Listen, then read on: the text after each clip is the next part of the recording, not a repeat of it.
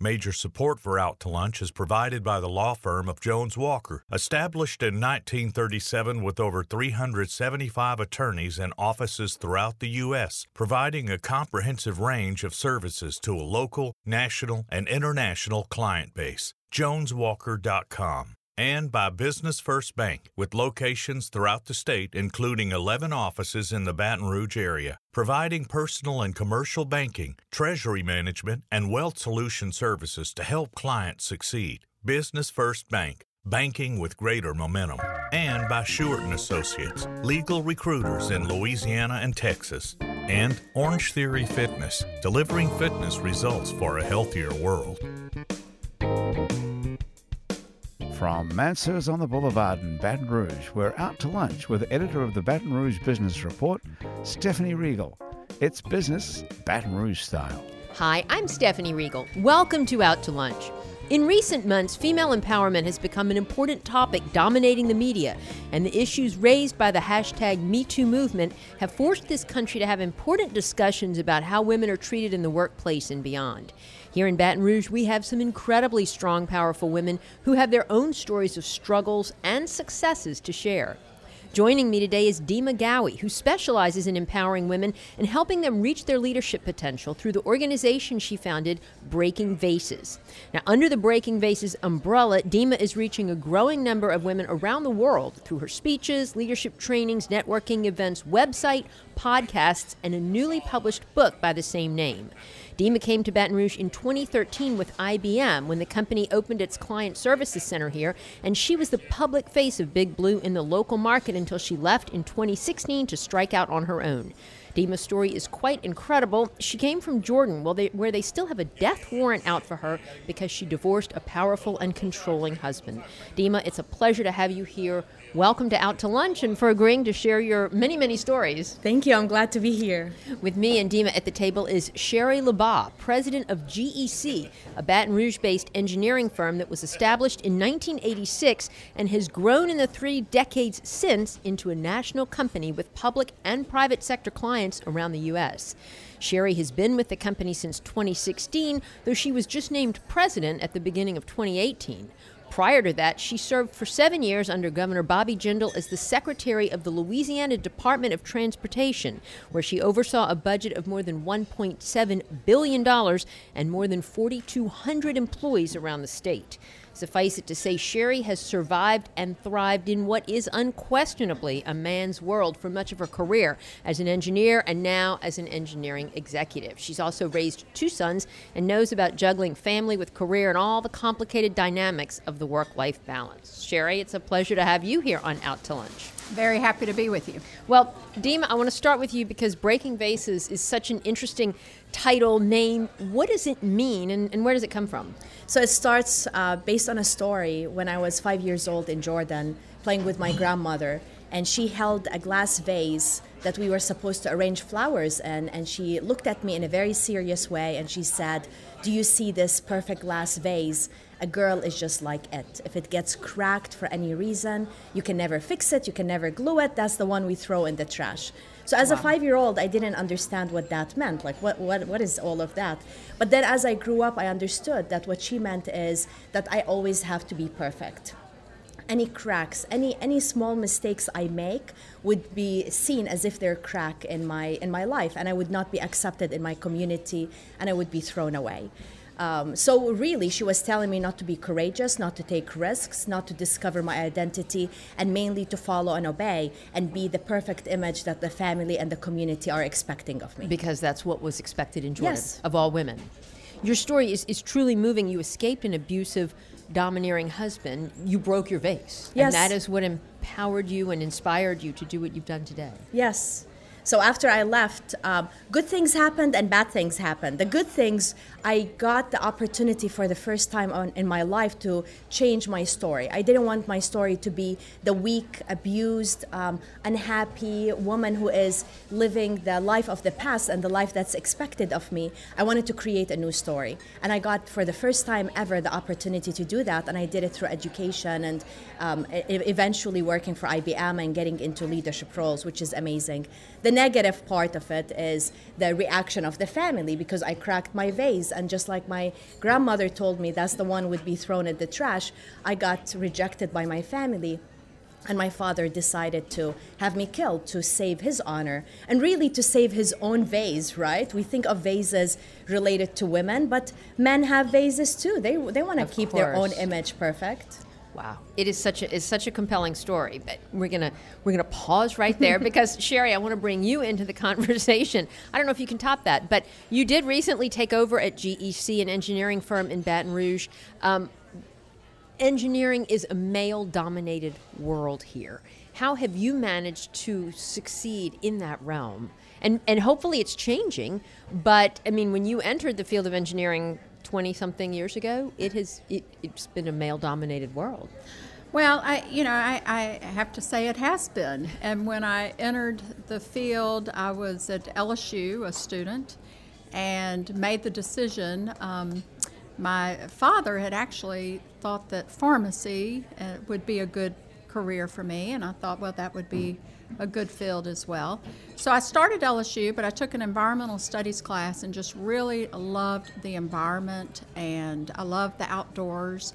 And I looked through the catalog, and it talked about civil engineering having something to do with the environment, working with the environment.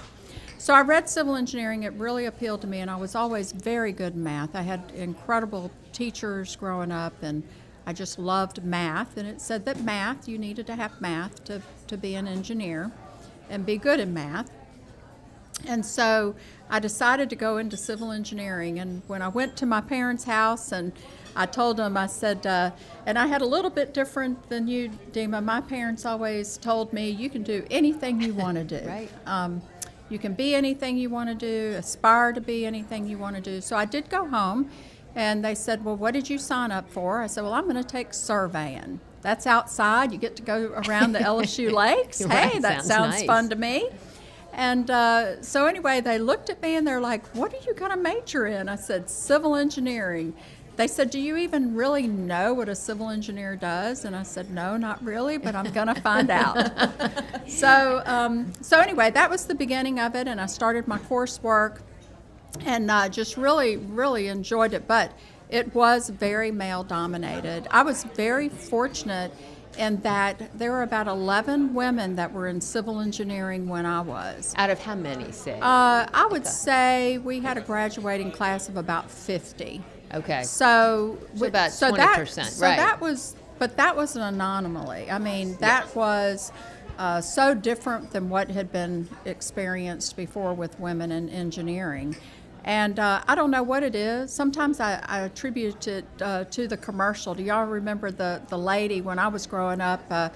You can bring home the bacon fried up in a pan, Right. So it's like, I don't know if it was the times or what, but with the women's movement, maybe when I grew up in the 60s, had an effect on us as children or whatever. I sometimes wonder why in the world that generation we had quite a large number of women for the first time. So anyway, started my career, but it definitely male-dominated, and then when I started working at the Department of Transportation, tremendously male-dominated, and the culture has changed so much over the past 30 years, and absolutely for the better. As women have become more empowered, how do you empower women, Dima? What do you do through breaking vases to help them, change cultures? Yeah, what I realized when women hear of inspiring stories, that by itself gives them the motivation to look into their lives and figure out what is stopping them, what is their vase, and to take action about it. So in my situation, really I feel like with my coaching and with my keynotes is helping women realize how amazing they are and also realize how they are stopping in their own way. Many of the women I work with, they're afraid of making mistakes. They're worried of being judged, and they want to be perfect. The sense of perfection is really holding us back. It's not the culture alone.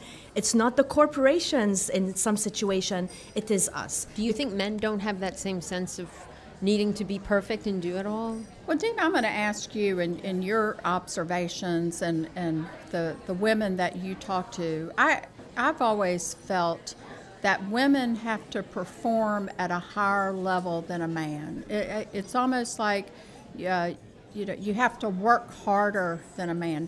When you talk about women having to be perfect or feeling that women have to be perfect, is that sort of what you're talking about as well, that you have to just give so much more? What are your thoughts on that? It is both. I see that in a business environment, we do need to work so much harder to be able to continue to prove ourselves, and I see it.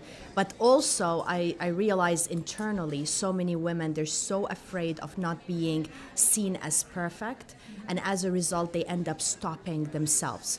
Like simple examples, they stop themselves of sharing ideas in meetings because they're afraid of their team not agreeing with that idea. They're afraid of presenting because they're afraid of other people judging them or making mistakes. And this is what I'm talking about. I'm not talking about the external. I'm talking about how so many people, they have as if vases within them. And as a result, they are stopping themselves from advancing. And to your question about men, the men I coach, it's different. It doesn't mean we're all human. We all don't want to make mistakes. Sure. But it's not as significant as I see it when I'm working with women. So interesting. And I have to agree with your observations on that. I think women, and what I love about women getting into the field, is we bring a different dynamic and different ideas to the table. But I think it has taken time for women to get those ideas on the table because they may be different. And I'll give you an example. And I've learned over time that I don't hold back anymore. But I would say, in the past, I did. You know, because I would be thinking, wow, what are they going to think of that idea? But here's an example. The bridge, the Audubon Bridge in St. Francisville. I don't know if you've been over that bridge. Biggest boondoggle waste of money, right? Beautiful bridge. It is a beautiful bridge. So let's just talk about the aesthetics of it. But my staff came to me and they said, we need to do some kind of coating for the bridge. And I said, well, instead of doing the normal gray color, let's do something that's a little bit more inviting. So they sort of nicknamed it Sandstone Sherry. But anyway, that's fine. But if you go look at the bridge, it's not your typical gray. It has a little bit of tan color to it, which does make it much more aesthetically pleasing. It didn't add cost to the project than just painting it the gray. But I do think that women bring something else, and not just aesthetics, but technical ideas as well to the table, and I hope that women are starting to speak up. So I'm glad that you have this program for them to help them with that, because they do have great ideas. And even if the team, they disagree, or they think it's not the best idea, it's okay. Just put it on the table and brainstorm. And speak up and not hold yourself back. Instead of wanting to be perfect and keeping it to yourself. And really, that's hurting everybody. So when we're talking about the women's advancement, why would we advance somebody who's not speaking up and sharing creative ideas? But it's also hurting the business because this idea could have generated great things for them. And Dima, as you are preaching this, you are also living it, because you left the comfort and the prestige of a big blue chip company to start out on your own, doing sort of a little bit of everything in this sort of nebulous field of women empowerment.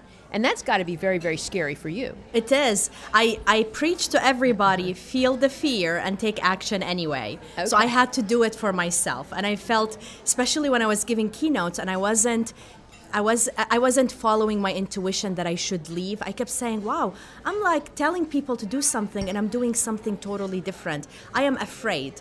So I had to face the fear. And now it's been like almost 3 years, because I left 2015, which is wonderful. And I love every single day. I love the difference that I'm making. What is most of your business? Is it public speaking, or is it coaching in a consulting type of relationship? I mean, how do you make money empowering women? So the way I do money empowering women, the first aspect of my business is keynotes. So speaking at conferences where it is the motivational element, and I share usually my story story or share stories from around the world in leadership that I experienced Okay. with powerful messages related to what I want to teach. The other aspect is not specific to women. It is gender neutral. It is training, like employee engagement, working across generations. So this is so important because I believe we need happier employees so they can do a better job. And the third aspect is the coaching, one-on-one, where we get to meet, we close the door, and we get to talk about deep stuff and help them build a better future.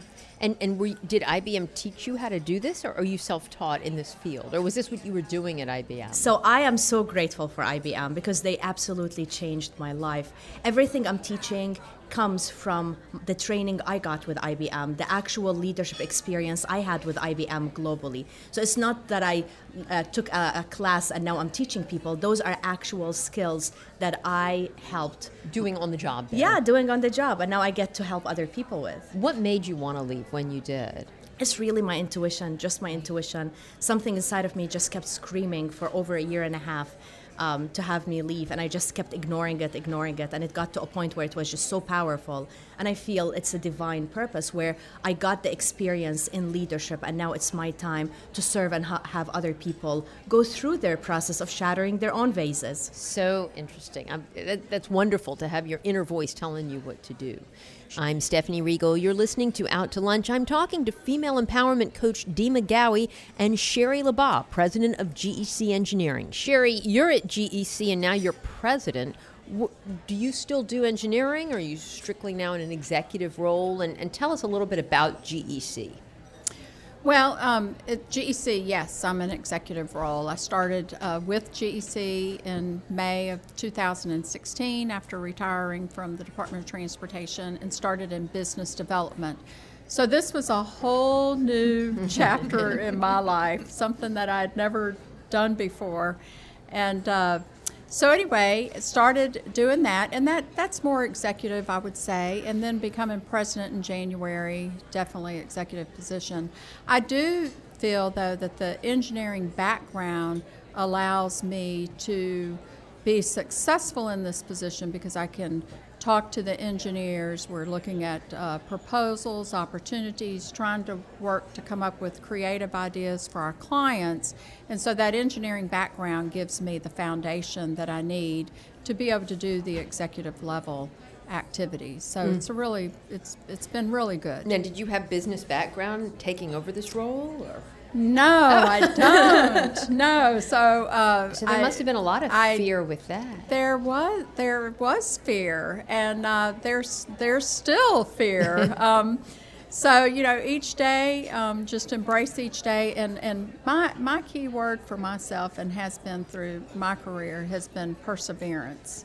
If something doesn't work out, having the strength to say, you know what, I'm getting back up again, and I'm going out there again, and I'm putting myself out there again, and not having the fear of failure. And that's what I used to talk to my staff about when I was at DOTD and even at GEC, is that fear of failure, because I think that does hold you back. If you think that about all the things that could go wrong instead of focusing on the things that could go right, and not dwelling. That's what I would tell people to. Don't dwell. Move on, and don't fear failure, and then perseverance. Keep at it, and I think those. Like I said, that's what I would talk to the DOTD staff about. And I'm like you, Dima, in that sometimes I think, wait a minute, I'm telling other people to do that. I need to make sure I'm doing that. Women are good at that. So, I mean, we do. So, we know what kind of advice to give. Well, yes. Speaking of advice, I want to switch gears for a moment, because this is a part of the show that we call Another Great Idea. So maybe you've got a friend who's always got a great idea for you. They tell you about somebody you should have a cup of coffee with, or a drink after work, or a great investment opportunity, and maybe you jump on it and it did turn out to be a great idea. Maybe it didn't. Maybe you pass it up and you later wish you hadn't. Can you all think of an example where somebody had a great idea for you, and did you act on it, and how did it turn out? Well, one of mine was the secretary position at the Department of Transportation. I had, and that's another thing I find too, is that having those people that believe in you and encourage you and support you and mentors, I think that is so important. And I had a friend of mine say, you should consider being secretary of the Department of Transportation. And my first reaction was, oh no, not me. And but he really encouraged me, and he said, well, if you're asked, you need to accept that, because you would do a great job and you have the background. I mean, look at what all you've done. So just very, very encouraging. And so when the opportunity was presented, I did accept the position, and it ended up being really a life changer for me. That's so great.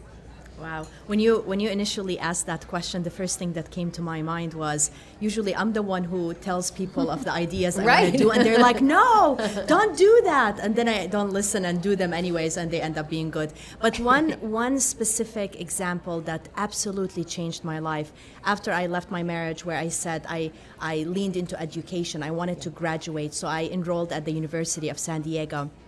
And now this is like, it feels it's been forever, a past life. But a professor reached out to me, and he encouraged me to run to be the president of the student organization. I've never seen myself as a leader. I'm always taught to be a follower. And even though I was in an MBA program, I was just doing it to graduate and make more money. Sure. And I said no. So similar. I said, no, I don't see myself as a leader. And at that time, I was working full-time, going to school, trying to deal with family issues. And he kept insisting, those are the best people that see something in us that we don't even realize. Absolutely. And that's why it's important we do the same. So I kept saying no, and he kept encouraging me. And finally, I accepted. And I thought that the students would not vote for me. Well, they elected me. And I didn't realize at that time that my entire life is going to change, because I got the opportunity to discover the leader within. And IBM would not have hired me if I didn't have little tiny experience leading a student organization. Isn't that fabulous? Yeah. And that passage is in your book, which I couldn't put down. I mean, I read it in a weekend because it was so compelling. How is the book going? How has it been received? And how are you marketing it? Because I know when you self-publish a book, even if it's the best book in the world, you still got to peddle it out there. Yes, a lot of marketing. I thought that the hardest part of writing a book is writing it and publishing it. It's really, the majority of the work is what happens after you publish it. So the book is going great. The input is amazing. It's encouraging me more and more, because I had my own doubts about my own book. So it's going well. We're recording it right now to make it an audio, so it would be on Audible. Are you reading it yourself? I'm the one reading it. Oh, and somebody should have warned me how hard it is. It is not easy. So I would be recording, and if I mess one word, we have to repeat it. But also, maybe there's somebody fixing the grass, or there's always other noises that we have to take out. So it is going very well. A lot of marketing. So whether it is marketing when I'm speaking at conferences, when I am we're doing podcasts, doing all kinds of things, marketing, reaching out to people, and it's been very well. Fantastic. Yeah. And you travel much. How do you market your other services? Yeah, so last year I had a marketing company that did an amazing job. So they were doing all of the marketing and the PR. Now I'm shifting more into PR versus marketing. So I have been so fortunate, because a lot of the business that's coming to me comes to me. So they give me a call, they send me an email, and they say, we saw you at a conference, we would like you to come and speak to our team. And this is such an amazing way to continue to grow the business. I love it. So it is a lot of That's word where you of want to mouth. be, is in that position when so the business reaching comes out to you. Yeah. So even like today, I had 2 calls, and I love it. It just shows that people are connecting with the messages, that the quality is great, because I wanted to, even though I don't want it to be perfect, but close to being perfect. So it is resonating, and that's important. That's wonderful. How does GEC get business, Sherry? I mean, engineering is very competitive. A lot of engineering firms in Baton Rouge. It is. Well, with GEC, we're multidisciplinary, so we are a very diverse firm. Yeah. We do coastal work, We do water and sewage, roadways, bridges, electrical, ITS. So I think diversifying is a key to getting business. And then we look at our market. We look to see what are the areas that we want to market, and we identify our clients, and we work with them. We go visit them, because business, it's a lot about relationships. I bet, yes. Dima, some of the people that you get are from word of mouth. Yes. And so it's about relationships, and then also providing quality work. And that's one thing that we definitely strive for, is quality work, because if we're able to produce quality work for a client, then they will pass that on and tell other people about us, or they will hire us Sure. again for a job. So we have an office in California, in Florida as well, in Baton Rouge and Metairie. But Baton Rouge is the home base. Baton Rouge is the home base. Very Sure good. is headquarters. And I just have to ask you, since we're talking about Baton Rouge and you're an engineer, traffic is such, a nightmare here, such a problem that's on everybody's mind every day. It is. What do you see as the solutions? And are any of the things they're talking about here really going to make a difference? Well, the solution is that we need more funding for transportation. And you made that case many times in the legislature. Our gas unsuccessfully. tax was passed back in 1984, the 16-cent gas tax per gallon, and then the 4 cents for the timed program in 1989. So you think about it, we have not had an increase in our gas tax for over 30 years. And so that certainly affects our economy when the inflation's rising, costs are increasing. But then if you think about it, our cars are more fuel efficient. So the amount of money, the revenue coming in from the gas tax is stagnant. It's pretty much staying consistent. So it's not rising with the times. So therefore, we need more money for transportation. There's certainly some innovative ideas. I certainly support the Garvey bond program that is going out right now, especially since the gas tax failed last spring. But we've got to have more money for transportation. That is not a cure-all. It's certainly going to help. Fixing I-10 through Baton Rouge will help this traffic. But we need a new Mississippi River Bridge. Yeah. We need more funding for transportation. That's the big one on the table. Well, Sherry LaBaugh and Dee McGowie, it's been humbling to have such successful, grounded women of leadership and character with me today on the show. Good luck with your continued success, and I appreciate you taking the time to be here today. Thank you. Thank you very much. My guests today on Out to Lunch have been Dee McGowie of Breaking Vases and Sherry LaBaugh of GEC Engineering. The producer of our show is Grant Morris. Our technical producer is Eric Merle. Our associate producer is Peter Raschuti, and our Baton Rouge business consultants are Charlie D'Agostino and Ann Edelman. You can see photos from this show on itsbatonrouge.la and on our It's Baton Rouge Facebook page. Today's photos were taken by Carrie Hosford. You can hear this show and past episodes of Out to Lunch wherever you get podcasts and at itsbatonrouge.la. Out to Lunch is a production of INO Broadcasting for itsbatonrouge.la and WRKF 89.3 FM. I'm Stephanie Riegel. Thanks for joining me. I look forward to meeting you again next week around the table here at Mansur's for more business Baton Rouge style on Out to Lunch. Out to Lunch is recorded live over lunch at Mansur's on the Boulevard in Baton Rouge. Mansur's is open for lunch daily from 11 to 2, for dinner nightly, and for brunch on Saturdays and Sundays. Mitchell Foreman wrote and performs all the music on Out to Lunch. Mitchell's music is available wherever great jazz is sold or streamed, and at mitchellforeman.com. Major support for Out to Lunch is provided by the law firm of Jones Walker, established in 1937 with over 375 attorneys and offices throughout the U.S., providing a comprehensive range of services to a local, national, and international client base. JonesWalker.com. And by Business First Bank, with locations throughout the state, including 11 offices in the Baton Rouge area, providing personal and commercial banking, treasury management, and wealth solution services to help clients succeed. Business First Bank, banking with greater momentum. And by Shewart & Associates, legal recruiters in Louisiana and Texas. And by Orange Theory Fitness, delivering fitness results for a healthier world.